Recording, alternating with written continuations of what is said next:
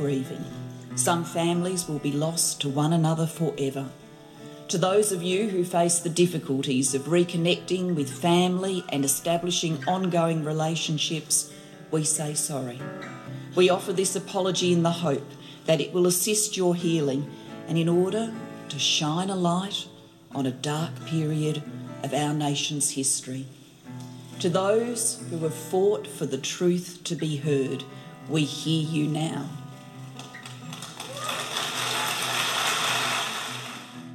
You're listening to Adopt Perspective, a podcast for anyone affected by adoption. I'm one of your hosts, Jo Sparrow.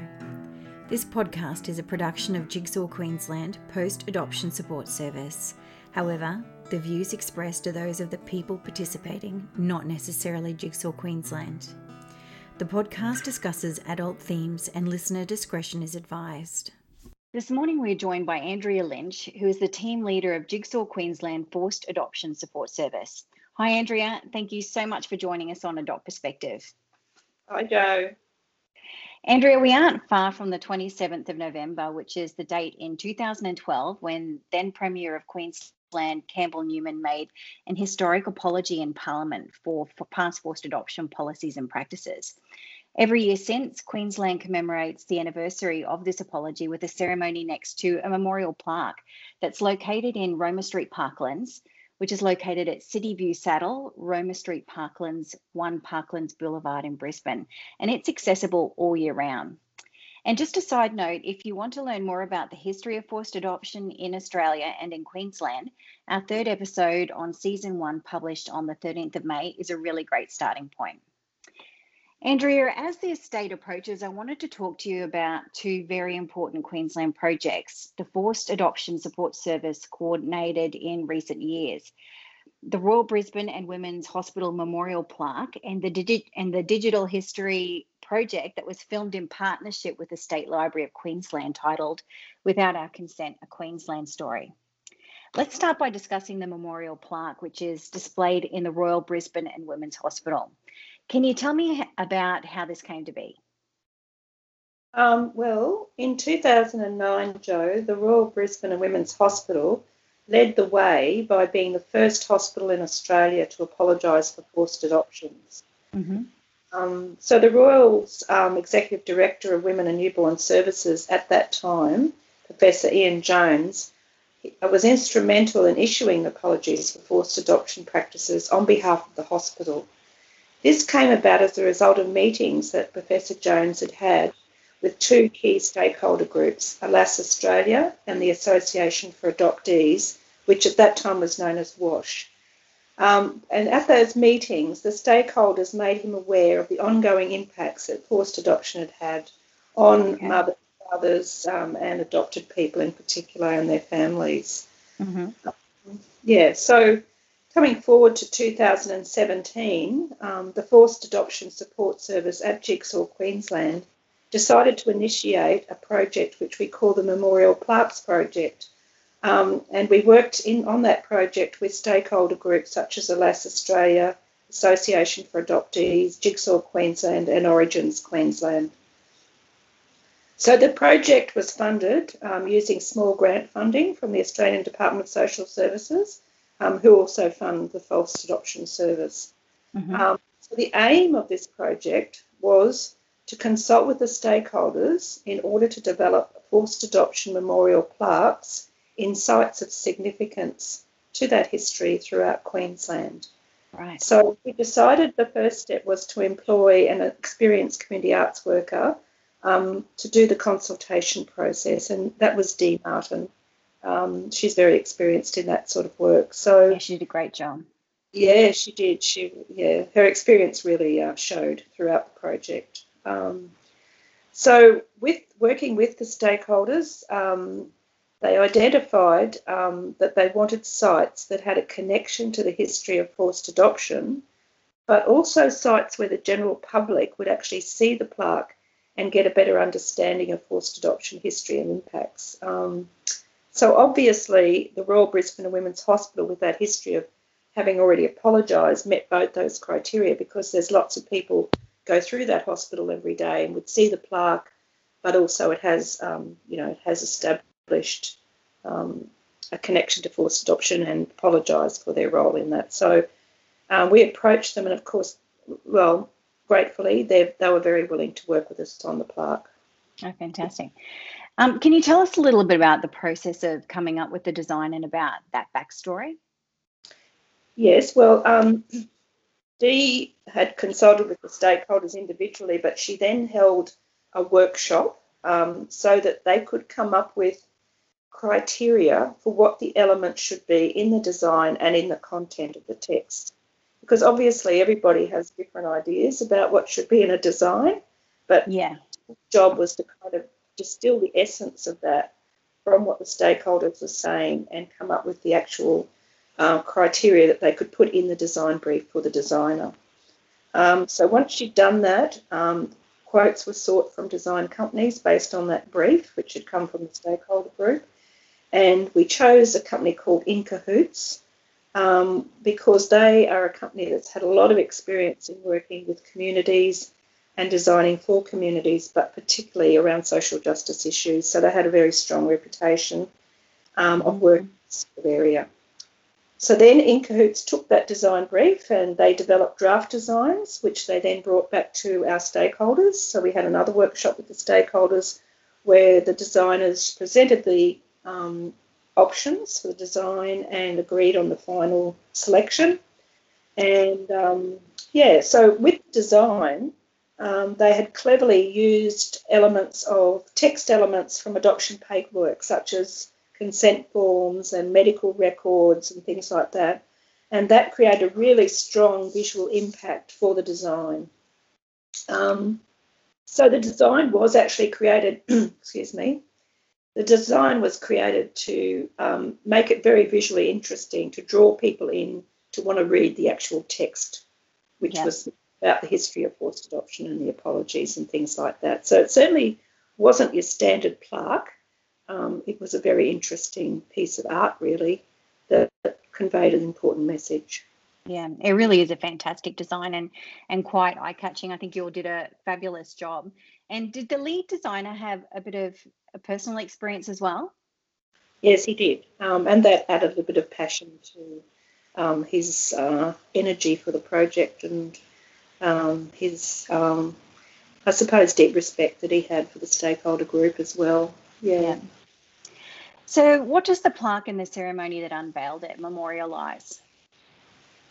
Well, the plaque's a physical memorial and it's placed right in the foyer of the hospital, so lots of people would see it and therefore it would increase public awareness of forced adoption practices. The plaque honours the courage and the persistence of those who were affected and who campaigned to raise awareness of forced adoption practices that were once prevalent throughout Australia. So it was wonderful to have Professor Jones back to unveil the plaque, and also Noelle Credland, who had been the Director of Women and Newborn Services, Nursing and Midwifery. She also attended because she'd also been involved with Professor Jones in meeting with the stakeholders and coming up with the apologies from the hospital. So, it was a wonderful unveiling. Right. Andrea, where there's great trauma, there will be many mixed emotions. I was born at the Royal in 1971 and have always found it a really uncomfortable to visit the hospital. In fact, because of how I felt about it, I declined it as an option to give birth to my own children, and I've only gone there 4 times since my birth, twice to visit newborns of my closest friends, and I found it a bit distressing. Once for the plaque unveiling and one more time with my youngest son to show him that plaque and to explain to him what happened there and put some of those feelings to rest. Why do you think memorials such as this are so important? Well, I think, Jo, just for the reasons that you've just alluded to, the memorial really does act as a public acknowledgement of the pain and suffering that parents and adopted people and their families have experienced and continue to experience due to forced adoption. I think, as Jane explained in her podcast about grief and loss, the grief and loss that people affected by adoption experience we can call disenfranchised grief. That is grief that's never been publicly acknowledged or supported. Yeah. So, a lot of people, mothers and adopted people and fathers too, have not had their grief acknowledged publicly. And so this plaque gives public acknowledgement, and at the same time it increases public awareness. But that public acknowledgement and increasing public awareness can really help people to feel more supported in the loss they've experienced. Yeah. So for anyone who wants to see the plaque, I just want to let them know, Jo, that at the moment it's been temporarily taken down because there's renovations happening in the foyer. So the hospital will be letting us know when it's up again. And so people, if they're intending to visit, should probably just give us a quick call here at Jigsaw just to make sure that it's back up in place. And the hospital. Excellent. Yeah. Thanks for that.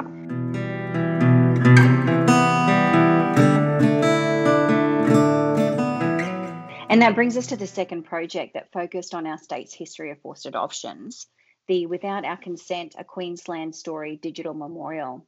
Can you describe this project for us?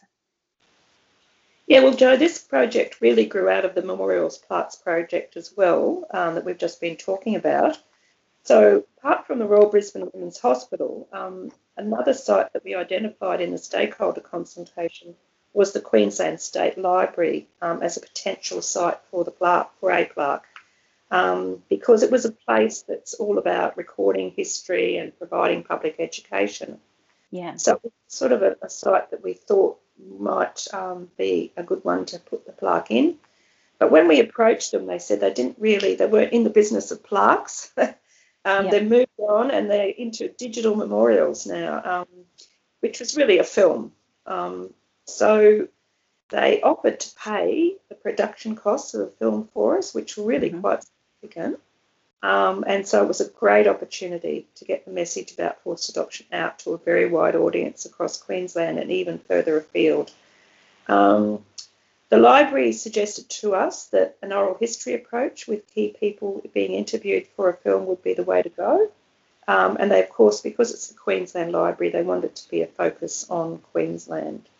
Yeah, absolutely.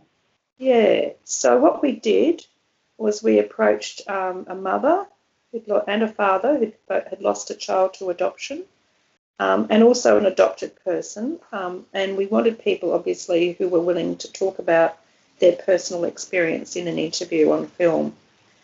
The film also included interviews with stakeholder groups and a couple of key Queensland politicians who were involved in the Senate inquiry and the Queensland government apologies.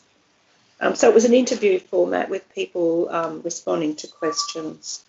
And that film is now available through the State Library and on YouTube for anyone wanting to know about forced adoption. So if a student or member of the public, types forced adoption into the catalogue at the library or online, that will come up as a resource. So we've also let universities know who train social workers, counsellors, psychologists about the film and hope that they'll use it in their course. And we know now that Department of Child Safety have used it for training their workers. So it's been fantastic. Yeah. So we're really pleased with the outcome, but particularly very grateful to the people who gave their time up and were willing to participate as interviewees in the film. We're really grateful to them. Thanks, Andrea. And we'll put up a link for people to view the film in our podcast notes on the Jigsaw Queensland website. And I really encourage you to go and take a look and to share it with others just to get that word around. It always strikes me when I watch the film, Andrea, that it follows the timeline of forced adoption, starting with the personal stories of first a mother and father who lost a child to forced adoption and an adopted person, and then interviewing representatives of organisations who've gone on to advocate for people affected by the policies and practices, and finally politicians who were involved in inquiries and apologies. Was this, and I guess timeline is the best word, of forced adoption deliberate in the format that you decided on?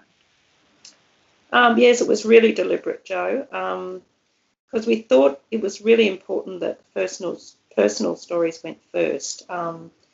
This is so because if people only wanted to watch a little bit of the film, we thought watching the personal stories should be the bit that they got. And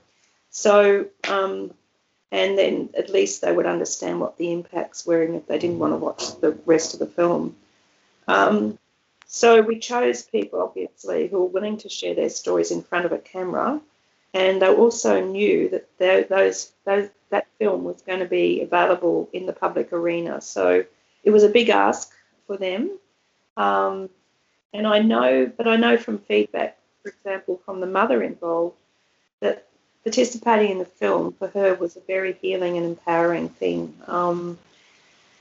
This particular mother we approached because I suppose her story of coercion wasn't as necessarily as obviously forced as some other mothers' stories, where mothers were almost physically forced to sign that adoptive consent. Yeah. But there was still a lot of coercion involved in her story, and forced adoption is not a term that's been in use for very long, and even some mothers who've been through the experience sometimes don't describe it using that term. Yeah. There's still coercion involved, and it is forced adoption. So also having a father speak, we thought that was really important, as he was also deeply affected by the experience of losing a child, and often the experience of fathers is not represented, or they're portrayed as being not caring about what happened to the child. So if people want to hear more about fathers' experiences, I think you've done a podcast with Gary Coles, haven't you, Jo? We have, yes, yep. Yeah, talking about the experience of fathers. So that was just done in the lead up to Father's Day, so it'll be early September if you want to look for it. All right. So in my experience, Jo, the general public and even some professionals find it really hard to understand the impacts of adoption on adopted people, particularly when their experience has been in their adoptive family has been reasonably positive. So having your personal story, Jo, as an adopted person included, was really helpful. Andrea, I was honoured to be asked to share some of my personal story of being an adopted person of this era. And this was one of the first times I have verbally shared any of my story in a public arena. And I was deeply moved listening to Anne and Alan's personal stories. And I found that hearing stories of other perspectives has been very healing for me. And it's taken me out of a very self-centered gaze to connecting more with the experience of others. And that in itself has been cathartic and developed a strong sense of community for me. And as an adopted person, connection of any kind has at times been very challenging. Why do you think personal stories are important for people to tell and to listen to? Well, as you've just explained very well, Jo, the actual telling of one's story and the experience of having it heard by others can be a really important way to have our own experience validated and acknowledged. And this is part of what happens in counselling, but it can also happen through other experiences like this, storytelling and experience, having that experience of actually speaking the experience out aloud and having others hear it. So, with adoption, one's experience is often wound up with secrets and a bit associated shame. And so it's even more powerful then to speak about it. And it's a way of counteracting this secrecy and shame. It's a way of dispelling that. So the process of telling our stories, as well as being cathartic, can sometimes as well give us a new perspective on our experiences and open up other possibilities, as it did for you, for connection and feeling differently about what we've gone through. Yeah. And Andrea, without the advocates who worked and continue to work to change adoption policies and practices in Australia, grow awareness of what's happened during this era and seek acknowledgement and redress for them, we wouldn't have made any of the great leaps that we've made here in Queensland. On their shoulders, we really do stand. Andrea, what were the standout lessons that you took away from their participation in this film? Well, I guess I took away, that we must continue to remember what happened about forced adoptions and be careful not to repeat the mistakes of the past. Also, I think that, as you've mentioned, how much progress has been made because of these advocates and activists. And they've worked really hard to gain the inquiries into forced adoptions, the apologies, the national and state apologies, and the changes in legislation around release adoption information. So we really need to be grateful to those activists and advocates and celebrate their work. And also that we must continue to keep up our work in educating the others about the experience of forced adoption. That's an ongoing project. Yeah. Andrea, just to finish up, can you tell us about the annual Queensland commemoration for the Apology for Past Forced Adoption Policies and Practices that takes place on the 27th of November every year? Yes, Jo, as you mentioned before, usually that event is held in the Roman Street Parklands where the actual memorial is. But because of COVID this year, decision's been made that it'll be an online event. I guess one of the advantages of that is that people from regional areas will be able to join in, and that's great. So if people want to know more about what's being planned, they should actually contact Post Adoption Support Queensland because they're the organisers. They're working with stakeholder groups to develop the event. You can contact them by phoning 07 3170 4600, or you can email them at pask@benevolent.org.au. So it's Post Adoption Support Queensland that you need to contact for the details if you want to join the event. Yeah, so encourage. Just to make that really clear with the email address, it's pasq@benevolent.org.au. Correct. Yeah. Look, thank you so much for joining us today, Andrea, and for all your hard work behind the scenes, pulling together a variety of events, workshops, projects, and even in the production of this podcast. Your professionalism and sensitivity are always greatly appreciated by us all. Thanks, Jo. But, the work is really a whole team of people, so not just me, but thanks anyway. Yeah. And we'll have links to all of these projects on the podcast notes page of the Jigsaw Queensland website. The web address will follow in our close, which brings me to asking, do you have a story you'd like to share with us? If you'd like to be interviewed for the podcast, jump onto the main podcast page of the Jigsaw Queensland website and complete the prospective guest form there. And please note that Adopt Perspective is listened to by people all over the world. Don't forget to subscribe to our podcast on whatever platform you're listening on and give us a review. And don't forget to share us around so that more people have access to information and support. Thanks for listening to the Adopt Perspective podcast. If you'd like to find out more, go to the podcast page on www.jigsawqueensland.com and you'll find a wealth of information and resources on the website. If you reside in Queensland, you can reach Jigsaw Queensland's Forced Adoption Support Service on toll-free 1800 210313, or you can call Jigsaw on 07 33 58 6666. If you live in another state of Australia, you can still call the Forced Adoption Support Service number and your call will be answered by the Forced Adoption Support Service in the state that you are calling from. In every other state, Relationships Australia operates this service. A big thank you to Matt Sparrow for composing and recording our original theme music. Until next time, I'm Jo Sparrow saying farewell from Adopt Perspective, a podcast for anyone affected by adoption.